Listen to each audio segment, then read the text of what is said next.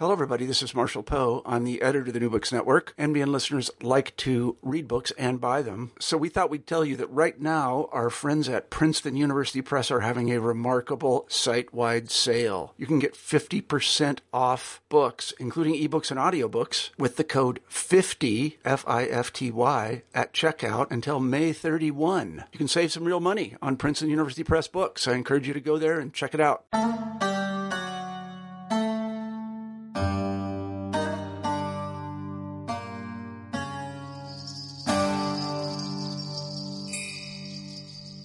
The Crusades loom large in contemporary popular consciousness. However, our public understanding has largely been informed from a Western perspective, despite the fact that there's a rich textual tradition recording its history in Muslim sources.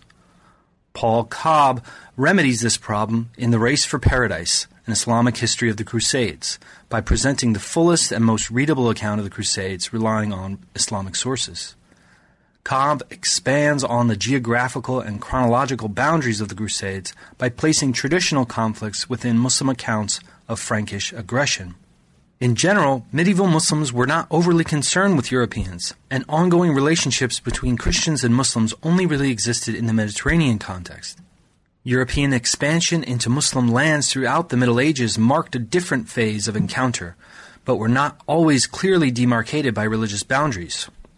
Cobb illustrates the often competing logic behind political alliances, military aggression and intervention, or discursive justification.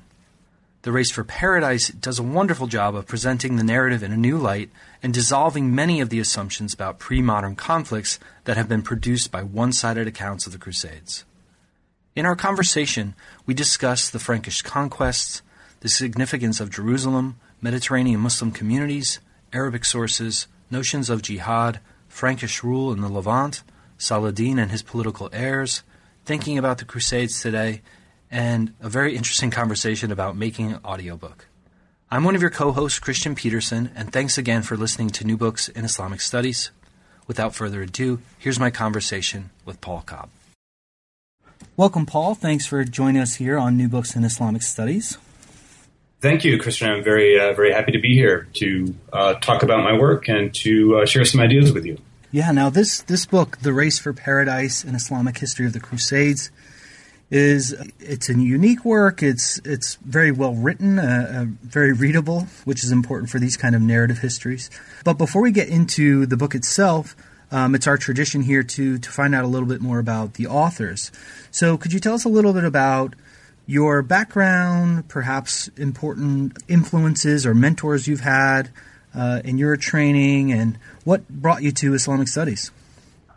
Sure, I'd be happy to. Well, this will have to dig deep. Let's see. That's good. I was an anthropology major originally as an undergraduate at UMass Amherst, which is the town where I grew up. So I grew up in a college town, so the academic lifestyle was known to me and, ironically, was seen as attractive to me.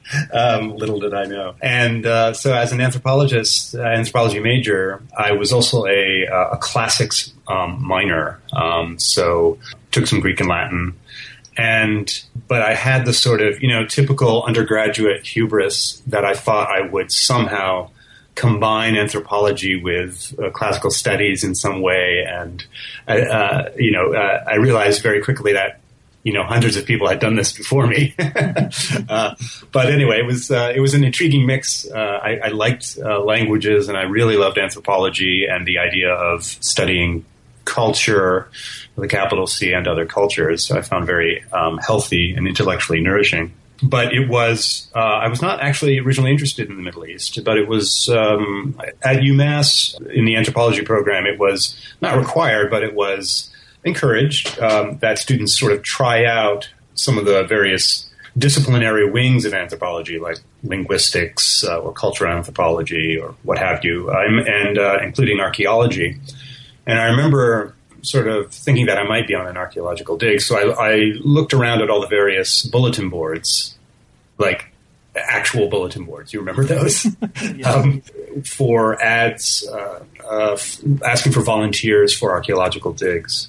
And the ones that happened to be advertised, this was in the 80s, were either in, I should say, that made use of my interest in the classics, were Roman or Byzantine sites in the Near East, in either Israel or Jordan. So I thought, well, I should probably take some Arabic. And it was studying Arabic that I think was the primary vector for me catching this bug. And then finally going on an archaeological dig in Jordan in 1987, I think, summer of 87. That was my first trip to the Middle East, first time I visited the region and was able to, not really use the language much after a couple of years of Arabic, but, to try and to make friends and to travel around a bit. And that really opened my eyes, I would say, to the Middle East as a real place, as opposed to this kind of exotic, fantastical place. This is also, the Reagan years when there was a lot of, particularly given events in Libya at the time, there was a lot of sort of racist stuff being thrown about in American popular discourse about Arabs in the Middle East. And I was sort of energized by this visit in 87 to, with almost kind of, missionary fervor to sort of spread the word that, the Middle East is full of real people with real needs and real real perspectives on life. I went back on the same dig a subsequent season in 89, and when I applied for graduate schools, I actually thought I might continue to be doing archaeology or anthropology, but specifically in the Middle East. And I didn't. I wound up going to grad school at the University of Chicago and fell under the wing of some historians who sort of took advantage of my love of languages. And rather than working on Byzantium or Rome in the Middle East, I really got interested in Islamic history and Islamic sort of literary production, Islamic studies, and Arabic literature. And I've been there ever since. Now, Paul, you've written a lot, and it's primarily focused on the medieval period. This project itself, can you talk a little bit about how this began to emerge as a book and kind of where it's situated within your broader research trajectory? Sure. It's a bit odd, actually, if you consider it in my if you take all my books together and line them up. People either know me as someone who, if they know my work at all, they know it. They know me as someone who's worked on the Crusades, or they know me as someone who's worked on, let's say, the early Islamic period, the rise of Islam, the early caliphates. There are, it almost looks, if you were to put it on paper, almost looks like I had some sort of midlife crisis and fled early Islam. I suppose I did. In a way, I had a sort of historiographical, not crisis really, but a historiographical change of heart. I started out at Chicago working with Fred Donner on early Islamic history, and that was a very nourishing and exciting, intellectually exciting time for me, learning about the vagaries of early Islamic historiography and what we can and cannot know from our sources, the complexities of early Islamic law, and the relationship of the Islamic world to its neighbors. And that's sort of what I thought I was going to be working on, actually, was maybe Byzantine Muslim relations in Syria, in the Bilad al-Sham, the greater Syrian zone of the Eastern Mediterranean. But in fact, I wound up working on a slightly later period, on the Abbasid period, so comparatively journalistic from what I was originally interested in, the 9th century as opposed to the 7th, where there were much more abundant sources, but above all, this local history by a medieval Syrian historian named Ibn Asakir, who wrote this famous biographical dictionary, not really a chronicle, called the Tarikh Medinat Dimashq.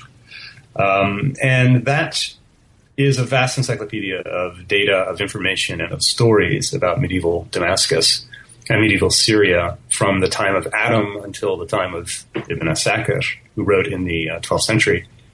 And it had always been a favorite book of Donner's, and I know he was one of the first people to really mine it in some of his own work. So when I was looking through it, I was looking for material dating from the Umayyad and Abbasid period. And what I found is there was tons of material, and especially tons of material from lost sources from the Abbasid period. Syria is always associated, of course, in Islamic history with the Umayyads because their capital was for so long in Damascus. And as a result, they turn up a lot in a lot of the local chronicles, like Ibn Asakir. So it wasn't surprising to me to find a lot of Umayyad material. But, the old picture of Islamic history is that after the Umayyads moved on, after they were kicked out in the Abbasid Revolution, so-called of 750, Syria stopped to be an important place. And I found that intriguing because there was so much material that suggested there was some importance to Syria even after the Umayyads left in works like Ibn Asakir. So I decided to give up on the Byzantines altogether and to write about what happened to Syria after the Umayyads left. What would happen if you kept the camera rolling in Syria after 750, and what did it look like? And that became my dissertation, which became eventually my first book, White Banners, which was about the sort of political shenanigans of Syrians who had been used to occupying the center of the Islamic world and were now reduced to being mere provincials. And that was, I would say, my first grappling with the idea of perspective. And I found that to be very eye-opening for me because, as you know, Christian, the way we study Islamic history and the way even that it is still taught in academia today is based largely on one perspective, on one narrative, which is that of Tabari. And that's an Iraqi-centered, Sunni-centered idea of a kind of sacred history of how God has intervened in the lives of good Muslims. And in that narrative, Syria has a brief flash of importance in the Umayyads and then not so much. And I wanted to sort of experiment with ways of breaking up that narrative. And so working in Syria was one of those. And I've sort of been in and out of Syria ever since. That tends to be my geographical focus, almost on everything that I do. After, I got my first job, my first tenure-track job anyway, was at Wake Forest University in North Carolina, which was a very congenial place. But there were not a lot of other fellow travelers there. And the opportunity came up for me to move to Notre Dame. And I was there for almost a decade. And it was, sort of in the ballpark of Chicago. So it was nice to be in my old stomping grounds. But what I was confronted with at Notre Dame was the Crusades, which I had never really studied before, to be perfectly honest. I think I had read one book. There's a sort of pretty well-known textbook by Meyer that one reads, and I think that was the only thing I'd read on the Crusades, except for some encyclopedia articles as a kid up to that point. But Notre Dame is famously a Catholic institution, and they have a superb medieval institute and medieval studies program. And being at that time anyway, the Islam guy, the only Islamic historian or Middle East historian, that's no longer the case now, but back then it was. They were keen to have me say something intelligent about the Crusades. But never having really studied the Crusades, I sort of pushed off the invitations and the pressure to come up with a course on the Crusades. But eventually I came around and it was again through literature and through language. I had read Philip Hitti's translation of Usama ibn Munqidh's so-called memoirs, known as the Kitab al-I'tibar, but which I've forgotten the exact title of Hitti's translation, but it's the famous one. It's called like Memoirs of an Arab Syrian gentleman from the time of the Crusades or something like that, and had read had tried to read some of the Arabic as an undergrad, but couldn't. So I thought, well, this would be, a good opportunity with a great support system of eminent medievalists and a superb research library to maybe have another go at Usama. And it was actually not through the Crusades per se, but through Usama, a Muslim who just happened to be contemporary to the Crusades and his literary world, that I got interested in Crusader history. So I worked up a course on the Crusades, which incorporated not just the usual stuff from Usama, but also from some other Muslim sources. And I began reading Usama in earnest, and was eventually asked, since I was kind of obsessed with him at the time, by Patricia Crone to do a little biography of him for her series on Makers of the Muslim World. Do you know that series? Yeah. It's a lovely series. The books are, as always in our field, too expensive, but they're great short little readable introductions to the life of Muslims who might be prominent or might not be. I love the oddball selection in that series, and I think Usama is an oddball selection too for many reasons, but he also, I think, has a good story to tell about his age to modern readers. And one of the things I wanted to get across in that book, that biography of Usama, is that for all that we today, moderns, and in particular in the West, associate Usama with his memoirs, because, there are excerpts from his memoirs translated in practically every reader of medieval history, every textbook somehow mentions him. He was actually better known as a poet and as a man of letters, as an adib in his day. So I wanted to kind of redress the balance there. In fact, I had originally planned never to mention the Crusades at all in the book until I got yelled at by Patricia on that, and was just going to focus on his literary career. But I did want to stress his other literary pursuits and his interesting and adventure-filled sort of life story. So it helped that a lot of his literary profile had only come to light after, over the course of the 20th century. So a lot of manuscripts and a lot of even books that hadn't been associated with him before had come to light. So I think we have a better sense of him as a literateur than we used to. So it was kind of a timely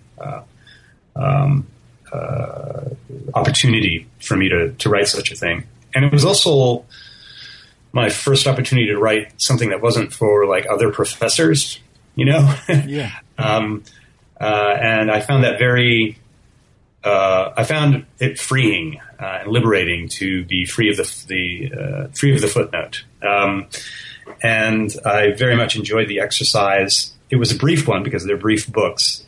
But I enjoyed the challenge of taking the sort of complicated thoughts that I'm used to having and used to just putting on paper, to kind of not reducing them, but distilling them to a readable life story of another human being. And that was educational for me, not just about writing, but also about Usama. I think I learned a lot about him in trying to relate him to my imaginary audience of learned non-specialists,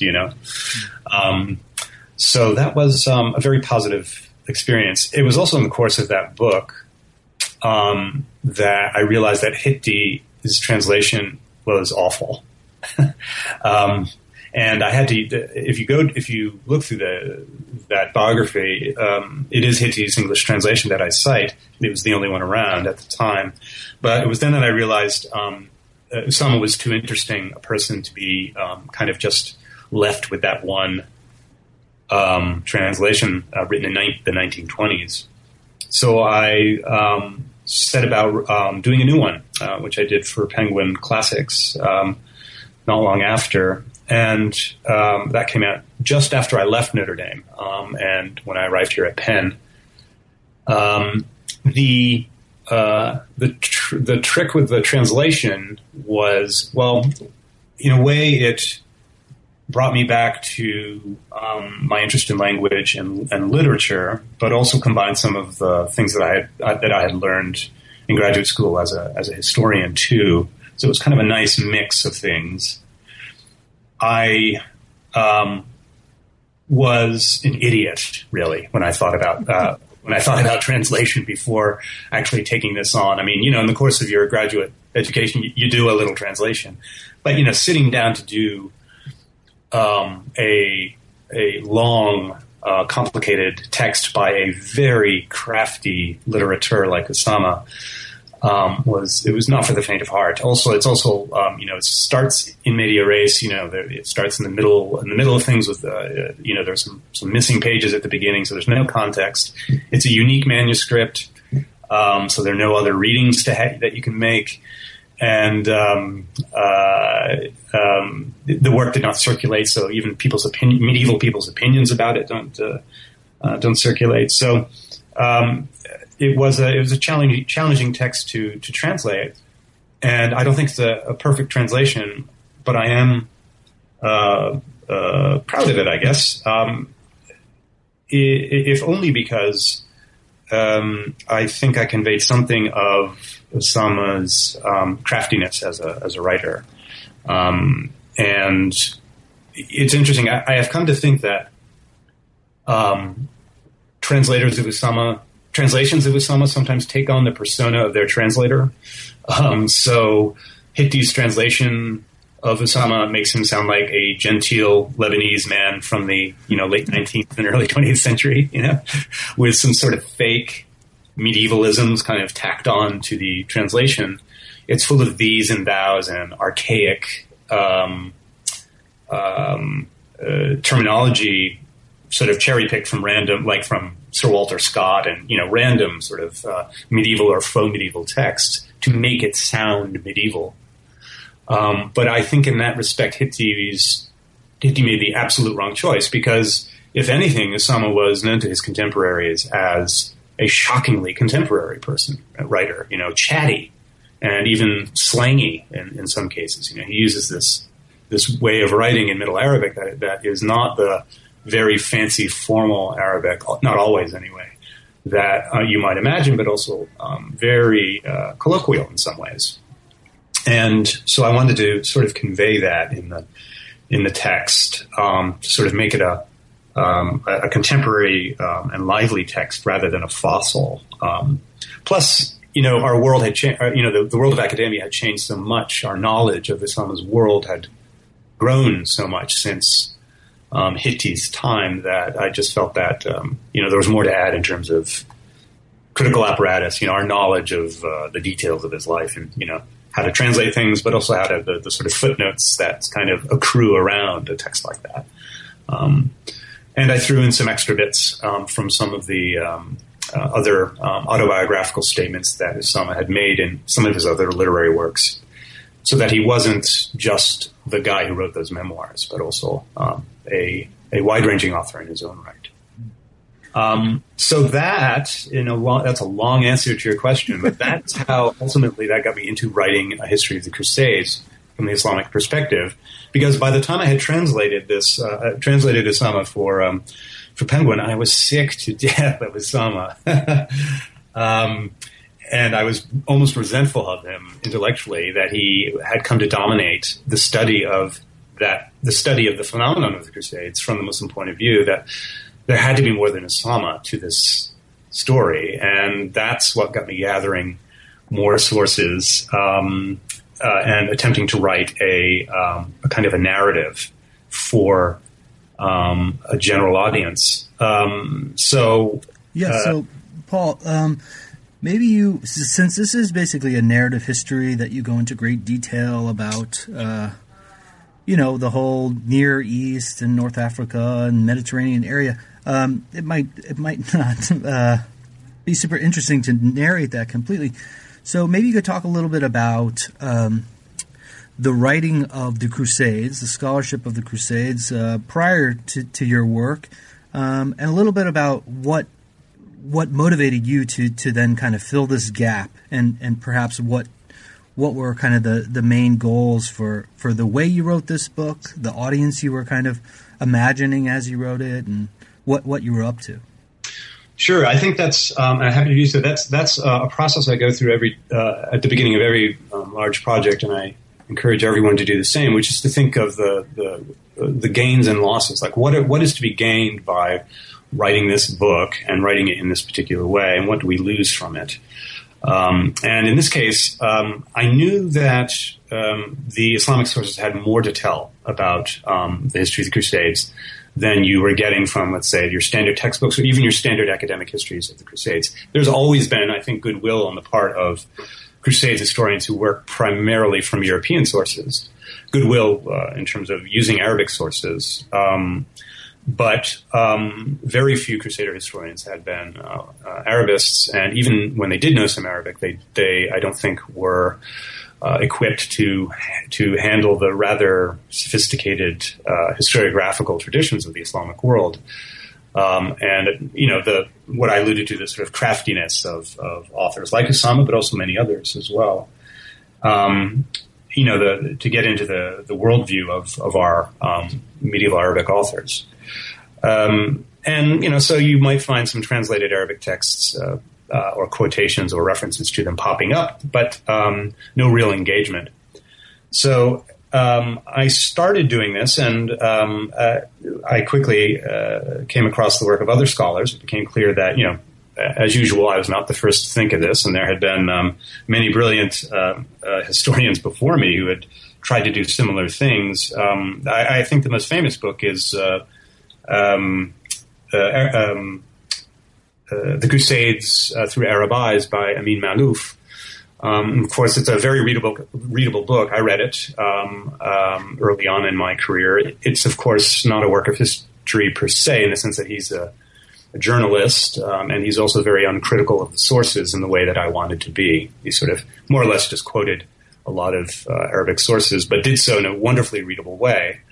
And also, I think, was the first to open this question of perspective. What do these events, which many educated people claim to know about, what do these events look like, though, when you start looking at them from the other side?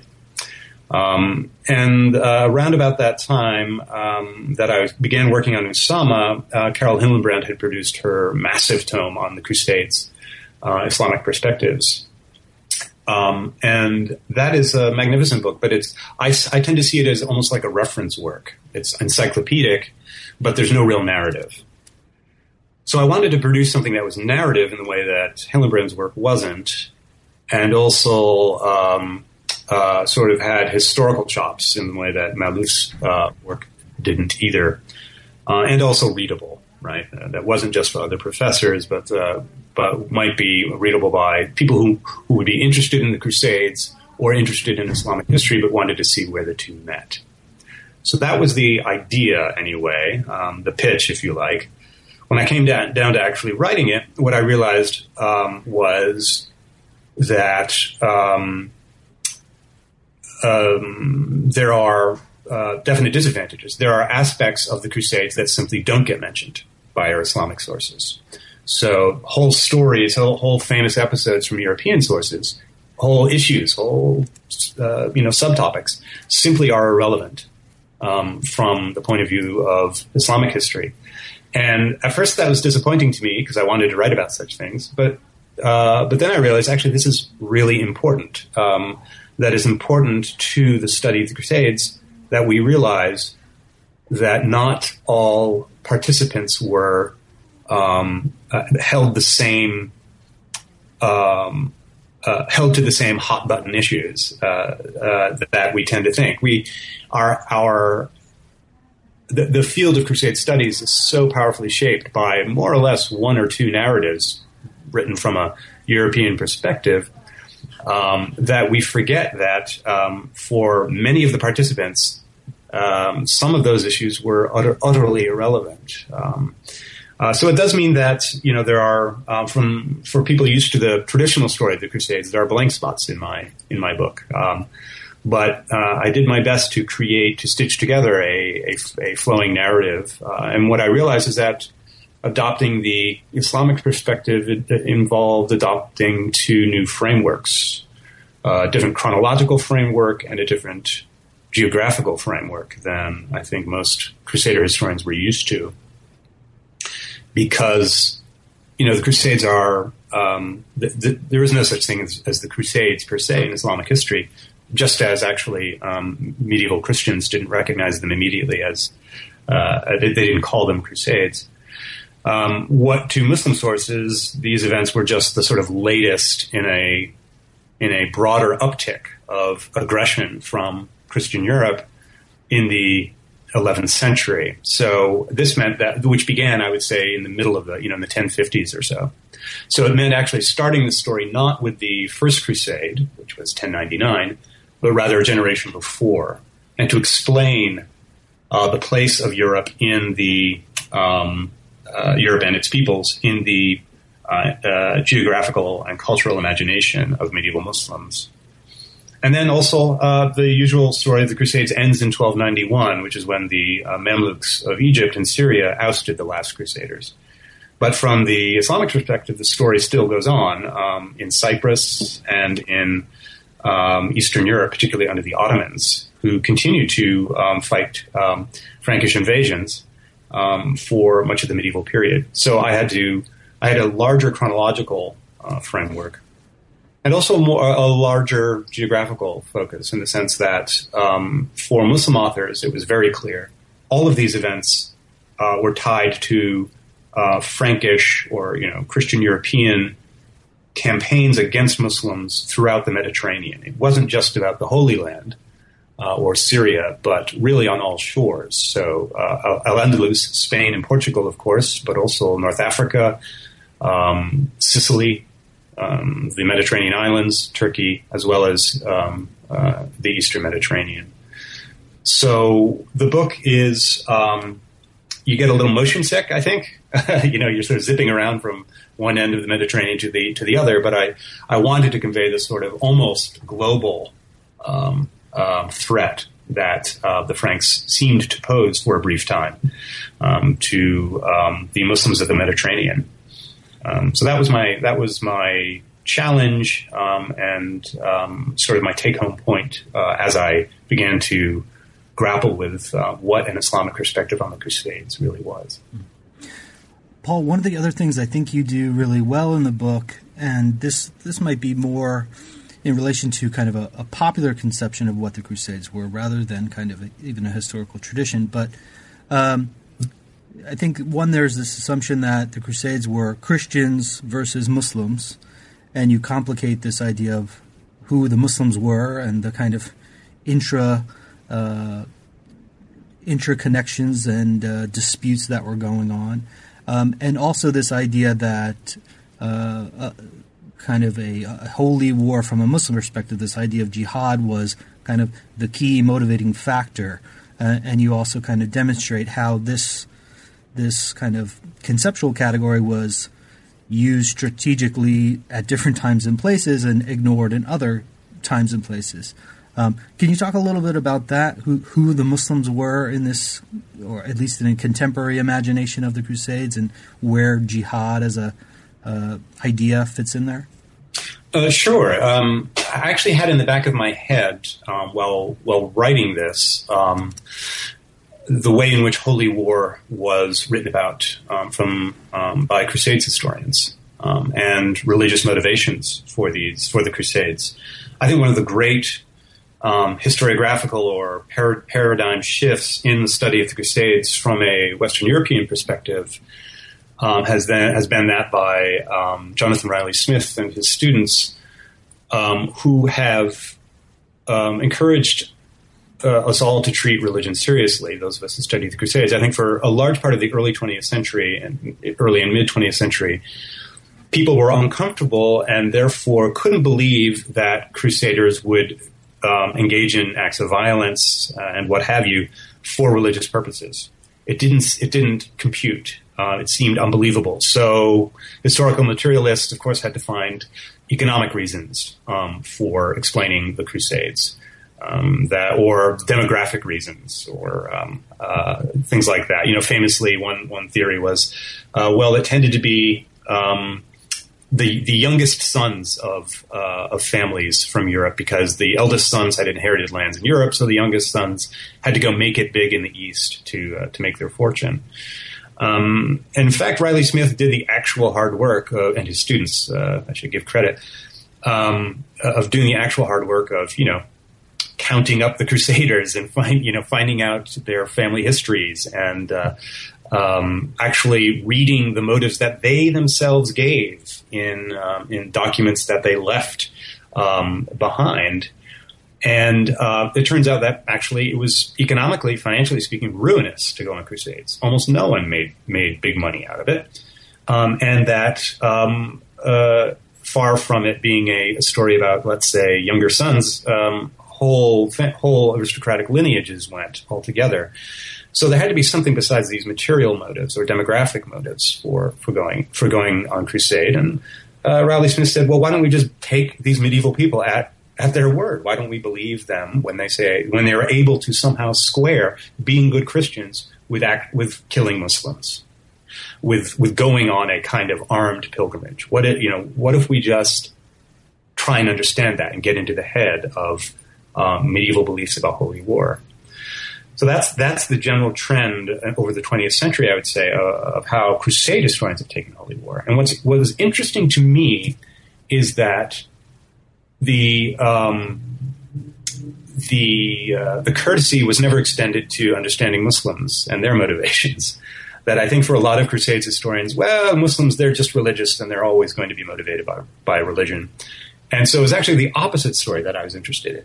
How can we understand the interplay of all of these motives, religious, and I'm using the term religious very clumsily here, I realize, for shorthand, but religious motives with more material motives, with cultural motives, or other social pressures, which encourage them to go fight the Franks. And for me, what was immediately apparent from the sources was that jihad, or the language of jihad, the discourse of holy war in the Muslim sources, was modular. It varied from time to time and was used very contingently by specific Muslims at specific times, usually to garner support from their superiors or to mobilize the populace. And it was important to me to make that point, that jihad was not the default mode of Muslims when confronted with a Christian threat, but also that there were other ways in which the vast spectrum of medieval Muslims in all their wonderful variety responded to the challenges of a Frankish invasion. Sometimes they went to war. Most of the time they didn't. That is, for most Muslims, that there was also a time of theological debate, cultural exchange, cultural conflicts, economic connections. Most Muslims of the Middle East never even saw a Frank. And we forget that because of, I think, the perspective of our sources. So I wanted to show to readers that it wasn't just a story of military conflict, that there were other things happening during the period of the Crusades, which the coming of the Franks sort of either initiated or augmented, trends that were already in place. Now, Paul, I want to shift gears for a moment, if I could, because I doubt there's many authors that I'll interview that have had this opportunity. But your book was made into an audiobook, and you had a very yes. You had a very central role in making this happen. So, I mean, just for us future authors and audiobook speakers, could you tell us a little bit about that experience as an academic making this very popular audiobook? Sure. I'm obsessed with the material conditions of producing knowledge in our world.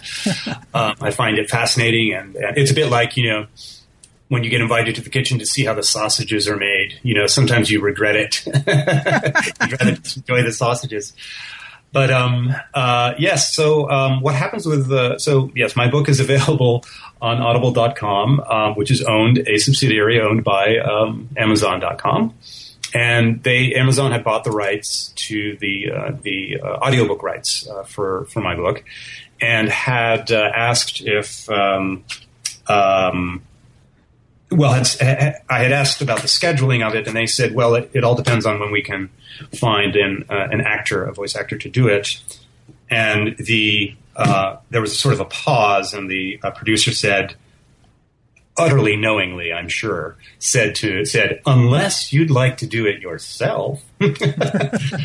So that's how I got in. I happened to be on leave. I thought it would be a lark and funny to do, and I'm always open to new experiences. So I agreed to do it, and the studios, the Audible studios, or some of them anyway, are just up in Newark, New Jersey, so not so very far from New Jersey. Not so very far from Philadelphia.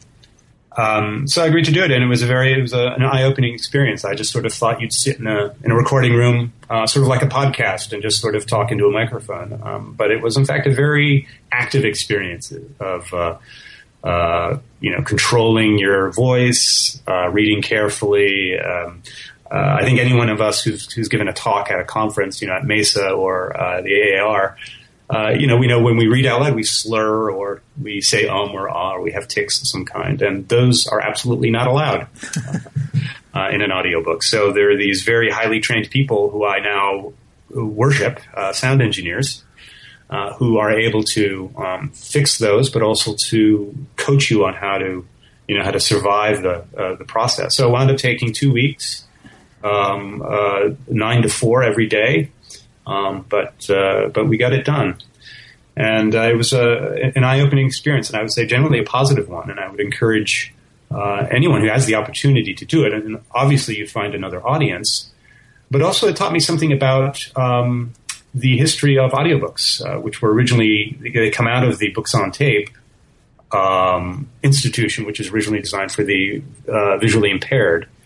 And I have a lot of maps in my book. In fact, there's one section of the book where I sort of lean on this old Islamic sieve, parlor trick where we talk about Idrisi's map, which I think a lot of us do when we teach this course, the so-called upside down map of the world.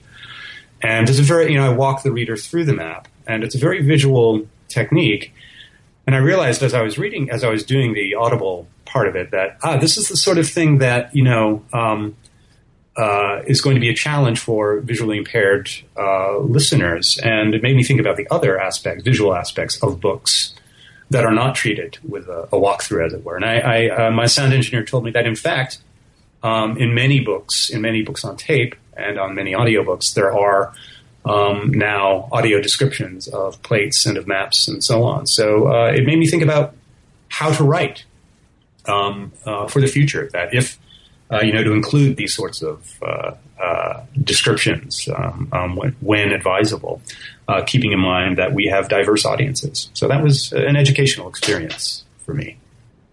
That's a good segue, too, into asking you about the types of things you're working on now, and perhaps some projects we could hopefully see in print and hear in audio in the future.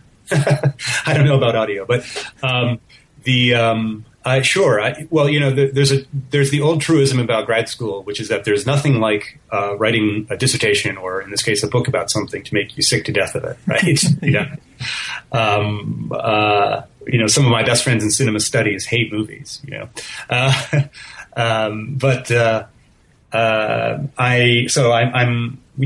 I'm of two minds about writing about the Crusades anymore, but I think I have something else, a few other points to make, and one is one about the broader context of Eurasia in the late Middle Ages. I sort of moved chronologically across the Middle Ages, it seems like, in my career, so I'm moving a little forward from the classic period of the Crusades I'm interested in this fellow named Johannes Schultzberger, who was a German teenager who was captured by the Turks in 1396 and became the personal attendant of the Ottoman Sultan Bayezid. And Bayezid was in turn defeated in battle by Tamerlane, by Timur. And Schultzberger became the personal attendant of Tamerlane and traveled around the Middle East, Central Asia, the Caucasus, and Iran, and eventually was handed down to various Timurid rulers, and eventually made his way back through Constantinople to up the Danube, back to Germany, where he became a kind of Beamte, or sort of bureaucrat for the Duke of Bavaria in Munich, and wrote memoirs. And so he was away for 30 years in the service of Muslim rulers. And that sounds very exciting. It's a bit like Marco Polo. When you tell the story, it sounds very exciting to someone over a pint or whatever. But when you actually sit down and read it, it's actually kind of dull. And that's the sad truth about Schultzberger's memoirs. They are a bit dull. So what I'm using his life and his sort of adventures as a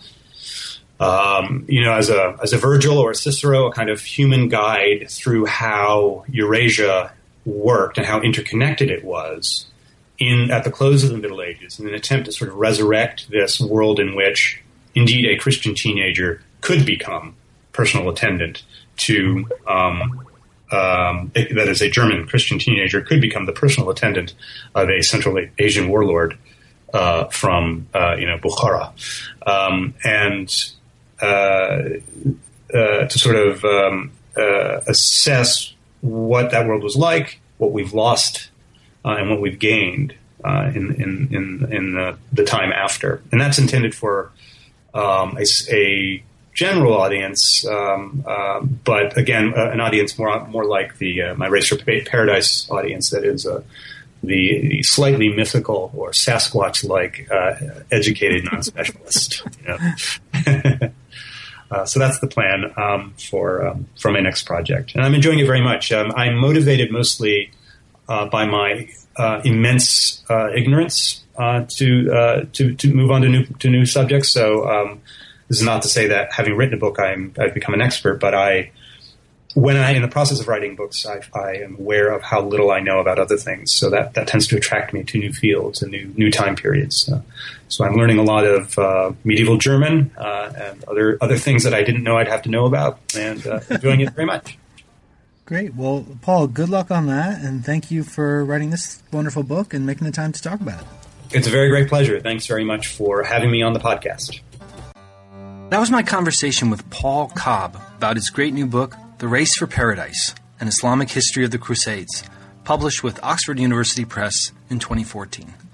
Thanks again for listening to New Books in Islamic Studies.